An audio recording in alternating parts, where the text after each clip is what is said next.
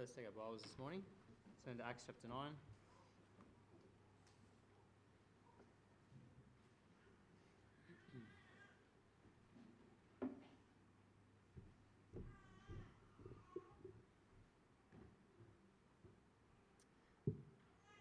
The book of Acts chapter 9, and let's just read verse 32. It says, "And it came to pass, as Peter passed throughout all quarters, that he came down also to the saints which dwelt at Lydda. And there he found a certain man named Aeneas, which had kept his bed 8 years, and was sick of the palsy." Let's just open with a word of prayer. Dear Lord and Heavenly Father, we thank you for this day. We thank you, Lord, for the opportunity to be together in this place. We thank you for the opportunity to worship you in song and to come around your word. And Lord, I pray that you would now give me wisdom and guidance from on high, that you empower me through the Spirit as I speak, that it would be your words, it would be your thoughts this morning. I pray that you would teach us and instruct us through your word, that, Lord, we will receive a blessing from it, and that we leave this place knowing that we've been in your presence, and that we leave rejoicing in you and who you are. And may you bless now, we pray in Jesus' name. Amen. If you remember, the first 31 verses here of Acts chapter 9 were all to do with the conversion of Saul, who of course becomes the Apostle Paul. And we saw that there was 4 meetings that took place that greatly affected his life. Of course, there was the meeting with the Lord on the road to Damascus. There was the meeting with Ananias as he came to heal Saul and baptize him. We saw then that he met with opposition there in Damascus, and then he had to flee. And then we saw that he met with the apostles at Jerusalem.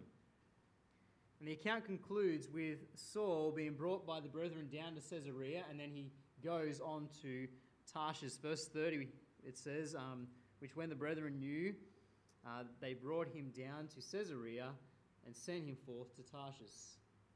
And so this is where we leave Saul. Saul is in Tarshish, and we don't read about him again for a few chapters. This is where the author Luke leaves him for now. And instead, the spotlight is turned again upon the Apostle Peter. Now, if you remember right back at the very beginning when we started looking at the book of Acts, we said that really the book of Acts isn't about all the acts of all the apostles. It really only highlights 2 of the apostles. And they were Peter and the Apostle Paul. And so here the focus returns to Peter and his ministry, and it stays on him until the end of chapter 12. And then Peter will fade into the background, and Paul becomes the prominent figure in the book of Acts. And so here chapter 9 is concluded with an account of 2 miracles that Peter does in the power of Christ. And these miracles here are told in a style that is very similar to the narratives of the Gospels. As we read these, it's very similar to the narratives we read concerning Christ and the miracles that he performed while he was on earth. Indeed, it's very interesting to see the similarities between the miracles and the ones that Christ did. The way that Peter does it and the way Christ went about performing similar miracles. And so this morning I want us to consider these 2 miracles and the effect or the result of these miracles. The first is the healing of Aeneas. In verse 32, it says, "It came to pass, as Peter passed throughout all quarters, he came down also to the saints which dwelt at Lydda. And there he found a certain man named Aeneas, which had kept his bed 8 years, and was sick of the palsy." Verse 32 here begins by telling us that Peter had actually been travelling around. Peter was doing a travelling ministry at this time. It says there in verse 32 that he passed throughout all quarters. So the idea is that he had left Jerusalem, he was on the road, and he's travelling from city to city. He's meeting with the saints in these places, he's meeting with the churches, and also he's evangelizing the lost. He's preaching and teaching. And he's doing a travelling ministry. And on this particular occasion, we find that he comes to visit the saints at Lydda. And this was a Gentile city that was located about 25 miles or 40 kilometers from Jerusalem. Sort of shows the extent of his ministry. He's traveling a fair way away from the city of Jerusalem on the road. And it's possible that the saints that he finds here in this city are people who were led to the Lord by those who fled the persecution. And remember with Saul, persecution was rampant, okay, and the believers were dispersed. They left Jerusalem and they fled. And so it's possible that some of them have fled to Lydda and they'd preached and taught there, and there's a group of believers there now in this city. But it's also clear that Philip had ministered in this city as well. Okay, Philip had passed through this region preaching and teaching. Go back to chapter 8 with me and verse 40. It says, But Philip was found at Azotus, and passing through, he preached in all the cities till he came to Caesarea. Okay, now the road from Azotus to Caesarea, between there, that's where Lydda is. Okay, so this is one of the cities that he is preaching to as Philip is travelling up to Caesarea. So Philip has preached in this region, and so maybe he established this work. Maybe he is the one who established this church, this group of believers here in Lydda. But Peter comes to this city now, and as he comes to this city to encourage these believers, to teach these believers, he meets with a man named Aeneas. In verse 33 it says that, And there he found a certain man named Aeneas, which had kept his bed 8 years and was sick of the palsy. Now, we don't know much about this man here, other than his name, do we? You know, we're not told whether this man is a believer, whether he's part of the congregation there. We're not told whether he is a Jew or a Gentile. We're not told the answers to these questions.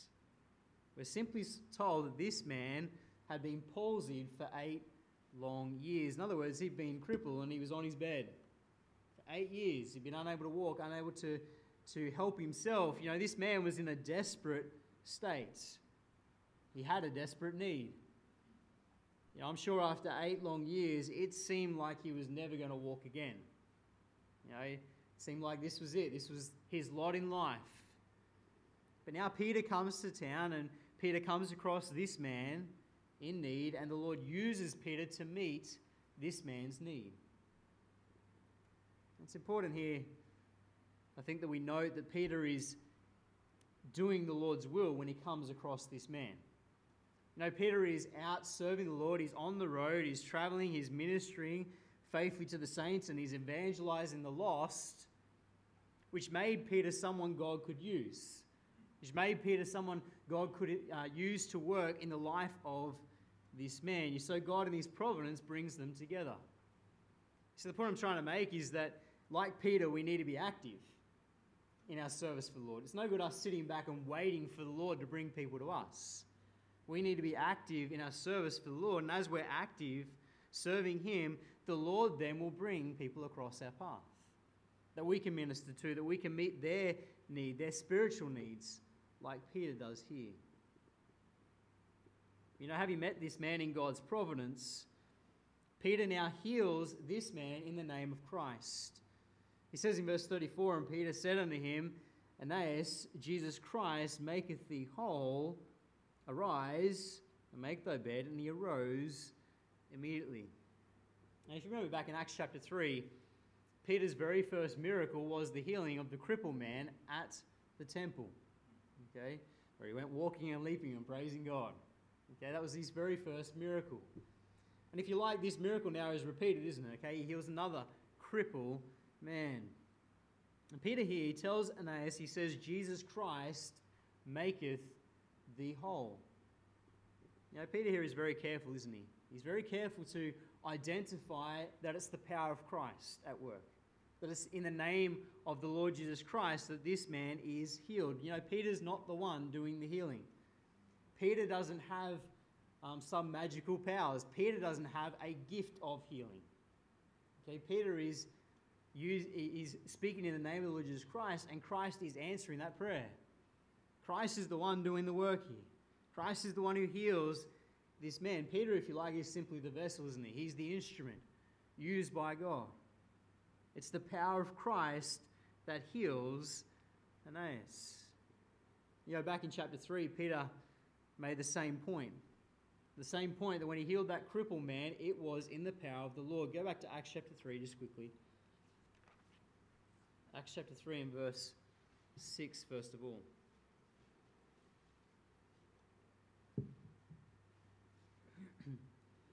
Acts chapter 3 verse 6, it says, Then Peter said, Silver and gold have I none, but such as I have give I thee. In the name of Jesus Christ of Nazareth, rise up and walk. It's in the name of Jesus Christ. If you drop down also to verse 16, it says, And his name, through faith in his name, hath made this man strong, whom ye see and know, yea, the faith which is by him hath given him this perfect soundness in the presence of you all. Again, he says it's faith in his name, in the name of the Lord Jesus Christ. And then chapter 4, verse 10, he repeats it again. He says, Be it known unto you all, and to all the people of Israel, that by the name of Jesus Christ of Nazareth, whom ye crucified, whom God raised from the dead, even by him doth this man stand here before you. Peter, on each occasion, there is very clear, isn't he? It's the power of Christ. It's in the name of Christ. And the same is true here with Aeneas, as he says to him, Jesus Christ maketh thee whole.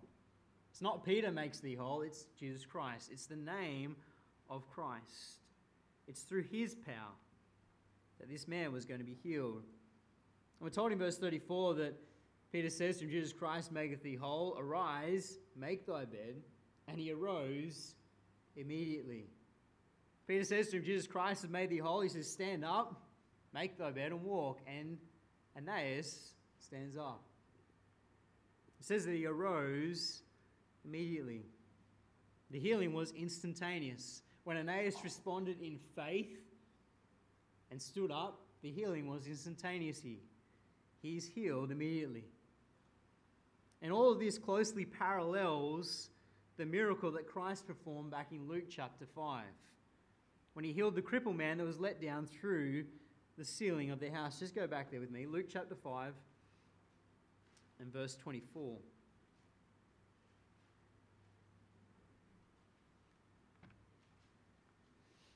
We're picking it up in the middle of it.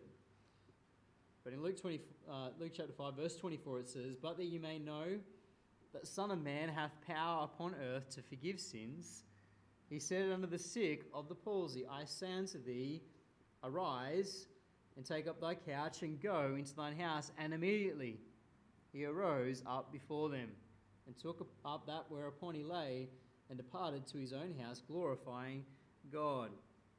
Now, both miracles are very similar, aren't they?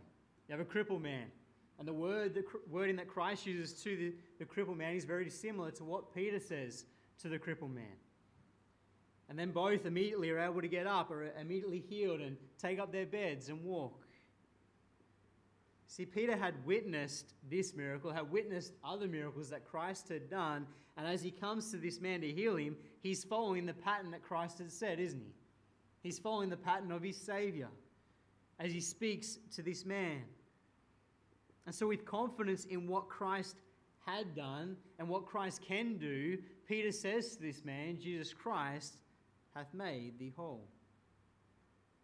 And Aeneas, by faith, is able to get up, make his bed, and walk around the town. You know, he becomes a walking miracle, a walking testimony, doesn't he? You know, this has an immediate effect upon the town of Lydda. Read verse 35 with me in Acts chapter 9. In verse 35 it says, And all that dwelt at Lydda and Saron saw him and turned to the Lord. This miracle has an effect, doesn't it? It has an effect upon the town of Lydda and Saron, in other words, the surrounding region, as many turn to the Lord in faith. This miracle had a purpose. There was a reason for it. God used it to convince a city and its surrounds of the truth of his word. You know, Luke declares here, he says that all that dwelt turned to the Lord. All that dwelt. Now, this is Luke's way of indicating that a lot of people got saved. Okay? It doesn't necessarily mean that everyone in the city got saved, but it's the idea that all who saw him walking, all who saw the miracle, all who understood the healing that had taken place, turned to the Lord in faith. You know, those who knew Aeneas before his healing and then saw him walking around the town couldn't deny what had happened, could they? They couldn't deny the miracle. They couldn't deny the change. Couldn't deny the power of God. Once again, as we've seen throughout the book of Acts, this miracle had a purpose. There was a reason for it. It wasn't simply to meet the physical need of one man, was it?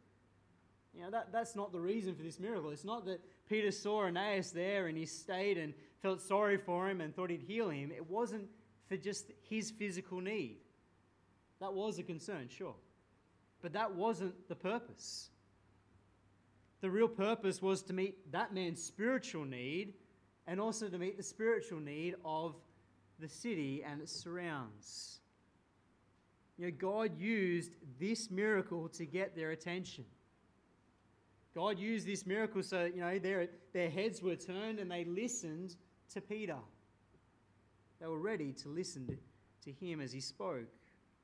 And, Peter takes the opportunity to lead them to the Lord. It doesn't say that in the passage, but we know that's what takes place, isn't it? They are attracted by the miracle and Peter gives them the gospel. And these ones get saved. We can be sure that Peter didn't just then move on. Peter didn't just heal Aeneas and then that was it. We can be sure that Peter would have preached and taught to them the scriptures. Christ had commissioned Peter to feed his sheep, hadn't he? In John chapter 21, that's what he said time and again. He said, "Feed my sheep."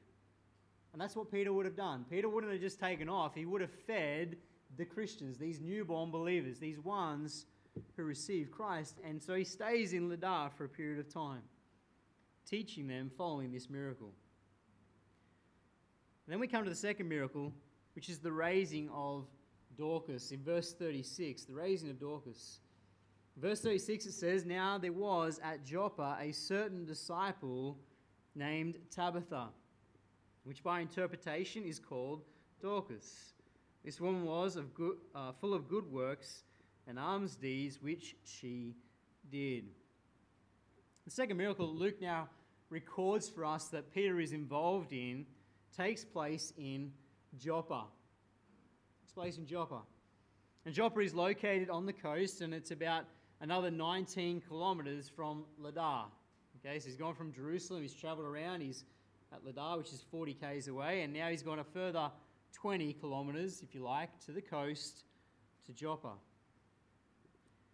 This miracle involves here a certain Christian lady by the name of Tabitha or Dorcas.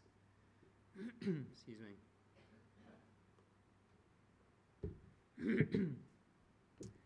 Now, Tabitha is the Aramaic name and Dorcas is the Greek name. That's why both names are mentioned here, okay? It says in verse 36, "Now there was at Joppa a certain disciple named Tabitha, which by interpretation is called Dorcas." Okay, so the reason both names are given is one's the Aramaic and one is the Greek. And both of these names mean gazelle, okay, as in the deer. Okay, that's what these names mean. And it was a name that was given to women because the gazelle was seen as a lovely, graceful, beautiful creature. And so they would give women this name. And indeed, Dorcas was someone who lived up to her name. She was a lovely, graceful woman. Someone of beautiful character. At the end of verse 36, it describes how she was full of good works and alms deeds. In other words, Dorcas was someone who was known to have cared for others. She cared for the brethren. She cared for those around us. I'm sure she cared for the unsaved as well. This is the kind of woman she was. She was constantly seeking to meet the needs of others, seeking to encourage others. See, the point is that Dorcas was a blessing to this local church. Okay, she was a real blessing. She was someone this church loved having around.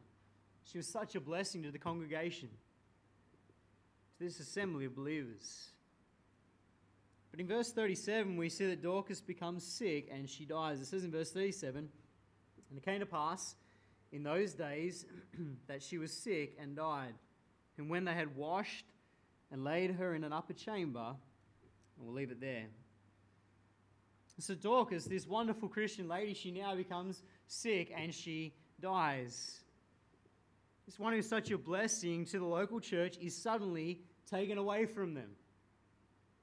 She's suddenly no longer in their midst. She's someone that they are going to miss dearly.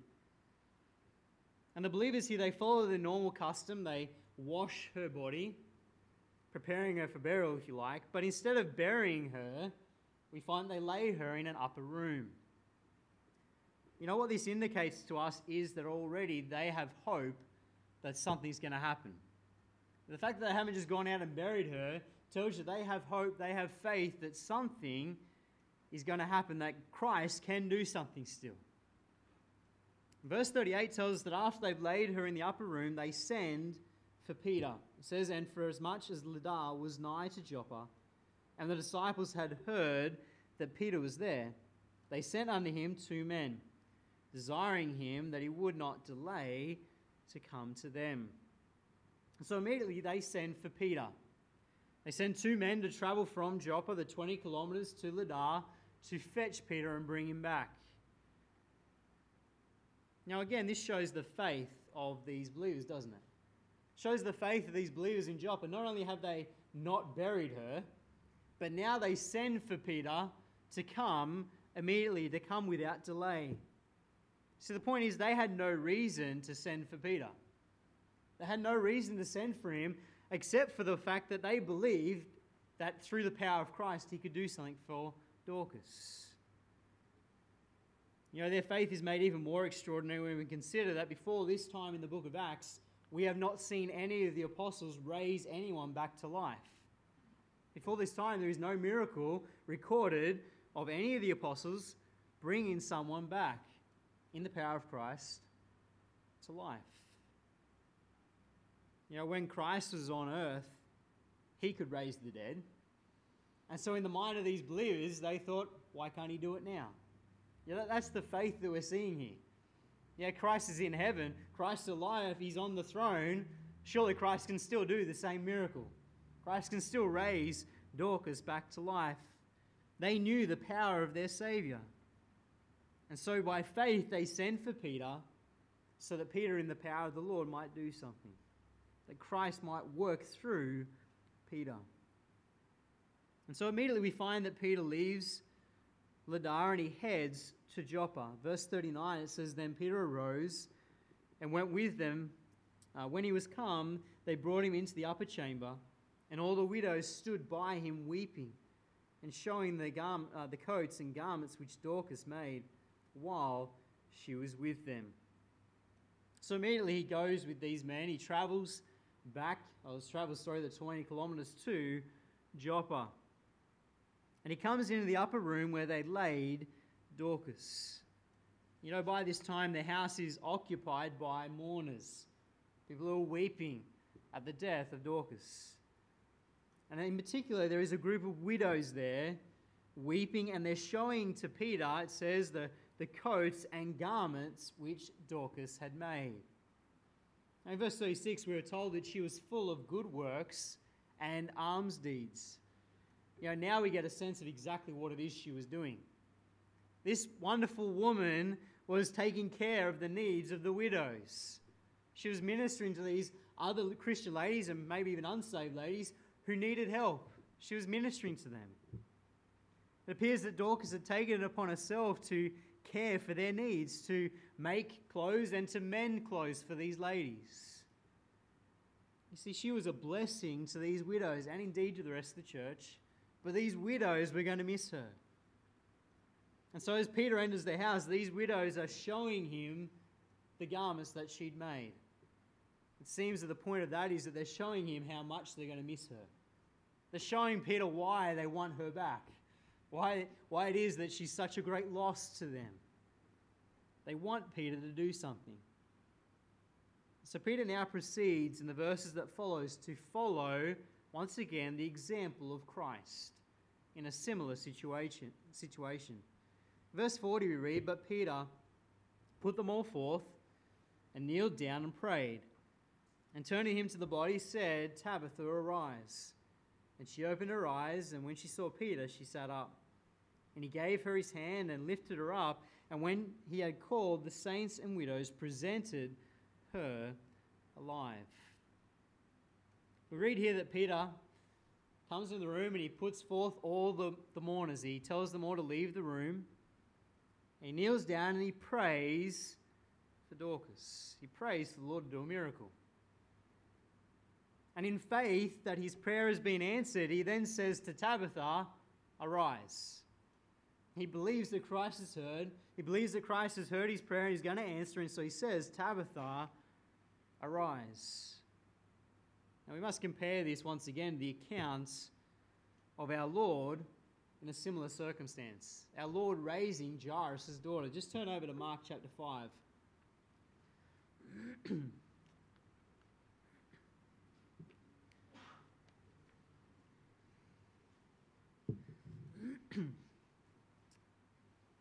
Mark chapter 5 and verse 38. It says, and he cometh to the house of the ruler of the synagogue, and seeth the tumult, and them that wept and wailed greatly. And when he was come in, he saith unto them, why make ye this ado, and weep? The damsel is not dead, but sleepeth. But they laughed him to scorn. But when he had put them all out, he taketh the father and the mother of the damsel, and them that were with him, and entereth in where the damsel was lying. And he took the damsel by the hand, and said unto her, Talitha cumi, which is being interpreted, Damsel, I say unto thee, arise. And straightway the damsel arose and walked, for she was of the age of 12 years. And they were astonished with great astonishment. And he charged them straightly that no man should know it, and commanded that something should be given her to eat. You know, in Mark chapter 5 here, with the account of Jairus' daughter and Christ raising her back to life, we have a lot of similarities again with what Luke records here about Peter doing in Acts chapter 9. See, in both cases, the mourning people are put out of the room, aren't they? Both cases, they're asked to leave the room. And then the words that are spoken by Christ and by Peter are almost identical. In Mark chapter 5, verse 41, Christ says to Jairus' daughter, he says, Talitha cumi. In other words, damsel, arise. In Acts chapter 9, Peter says, Tabitha, arise, or Tabitha cumi. It's almost the exact same word. It's one letter difference. Talitha, Tabitha. It's very similar. It's very similar events, and some people have led some people to say that this miracle recorded about Peter is therefore Christ's miracle just recorded about Peter. Well, we have no reason to believe that at all. It's just simply that Peter here is following very closely what Christ did. He's following very closely what Christ did with Jairus' daughter. You see, Peter is following the example of his Lord. Peter knows he's got no power to do this. He's doing it all following the example of his Savior, and he's doing it all in prayer that his Savior will answer this prayer and he'll raise Dorcas back to life. We're told in verse 40 of Acts chapter 9 that Tabitha responds by opening her eyes, and when she sees Peter, she sits up. It says at the end of verse 40 there, and she opened her eyes, and when she saw Peter, she sat up, and he gave her his hand and lifted her up.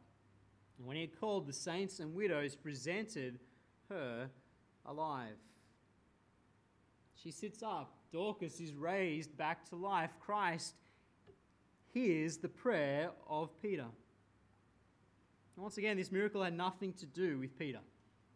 And nothing to do with any power he possessed. It was the power of Christ, the power of his resurrected Lord.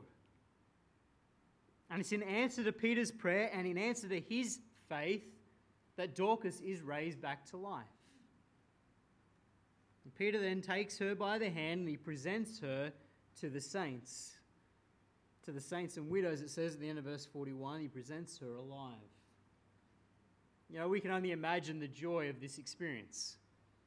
The joy of him presenting her alive to these ones who were weeping at her death. These ones who were going to miss her so dearly. You know, Christ had once again proven his power through his servant, Peter. As was the case with the healing of Aeneas, the raising of Dorcas attracted a lot of attention, as it would. Someone's come back to life. It attracted attention, and many people were told, turn to the Lord in faith. Look at verse 42. It says, and it was known throughout all Joppa, and many believed in the Lord. Many come to the Lord as a result of this miracle. You see, once again, we find that this miracle had a purpose. There was a reason why God answered this prayer and raised Dorcas back to life. This miracle was used by God to spread the truth of the gospel message. It was God's way of confirming the truth of what his apostles spake. This is the reason and purpose for all these miracles in the early church. It was all about God, Christ, confirming the apostles' message and their ministry. It was strengthening people in the faith and leading others to the faith. So God, in his wisdom, sees fit to raise Dorcas back to life. As one commentator I read this week pointed out, we could at this point ask the question, why Dorcas? Think about this. Stephen was stoned to death only a couple of chapters earlier. Why didn't the Lord raise Stephen back to life?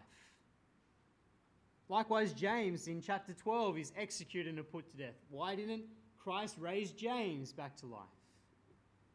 Surely Stephen and James were important to the growth of the church. Surely they were as important as Dorcas, if not more important, in the sense that they were vital members of the early church and they're going forth of the gospel. Surely these men were important. Why does the Lord see fit to raise Dorcas and not these two and others? You see, the point is that God knows best. God knows what he's doing even when we don't understand. He has a purpose even though we can't see it. See, what it highlights for us is the unsearchable wisdom of God, doesn't it? It's what it highlights for us. If it was us, we'd have everyone raised back to life. We just want everyone to stay around. You see, God in his wisdom knows best. Dorcas wasn't raised back to life for her own sake again, was she? Where was Dorcas? She was in heaven. She didn't want to come back. No? It wasn't for her sake, was it? She was raised back to life because she was there to minister to these saints and indeed to have an effect upon the town. God knew that. God knew her life would have an effect upon the city of Joppa. And so she was raised for the glory of God. And by the same token, Stephen and James both died as martyrs. Why? For the glory of God. In both cases, God was glorified. And through both, people came to the Lord. Through Dorcas in being raised and through Stephen and James dying, people came to the Lord. For instance, in the death of Stephen, his death had an effect upon Saul, didn't it? And eventually Saul comes to the Lord and becomes the great apostle Paul. Stephen's prayer as he died was for those who were stoning him, for those who were involved. And Christ answered that prayer as Saul finds forgiveness and becomes the great apostle Paul. Stephen's death was not in vain, was it? It was to the glory of God. You see, the wonderful truth that we as believers must understand is that God is in control and he knows best. His way is always perfect. His way is always best. Can God still perform great miracles such as these recorded in Acts chapter 9? Absolutely. God is still on the throne. God is still just as powerful. And indeed, he does still perform miracles like this, doesn't he? Healing saints, healing believers, doing wondrous works. Christ still can do that. But does he always perform a miracle? Does he always heal a dear saint? No. Sometimes in his wisdom, in his eternal plan, he allows them to go home to glory. See, the fact of the matter is that God is still on the throne, and whatever happens will be for his glory. The miraculous healing of a saint can be used by God to bring others to him. But so too can the wonderful testimony of a saint in death bring others to him. See, God can and does use both. And when we understand that, it gives us great peace in the knowledge that God's in control, doesn't it? That he has a plan, he has a purpose. Romans 8:28 declares this, and we know that all things work together for good, to them that love God, to them who are the called according to his purpose. Let's close in the word of prayer. Dear Lord and Heavenly Father, we thank you for your word. We thank you, Lord, for this passage recording these two wondrous miracles, these miracles which served a purpose, Lord, had an effect upon these cities in the ministry of the gospel. And Lord, we know that you are still on the throne, that you are indeed still all-powerful, and that, Lord, you can still perform great wondrous miracles. But Lord, we also understand that, Lord, your wisdom is greater than ours, and that you don't always perform a miracle. Sometimes, Lord, it's in your plan that they go home to glory. And Lord, may we understand this as believers. May we rest in the peace, in the knowledge that you are on the throne and that you have a plan and a purpose to everything that happens. May we rejoice in you this day and give thanks unto you, we pray in Jesus' name.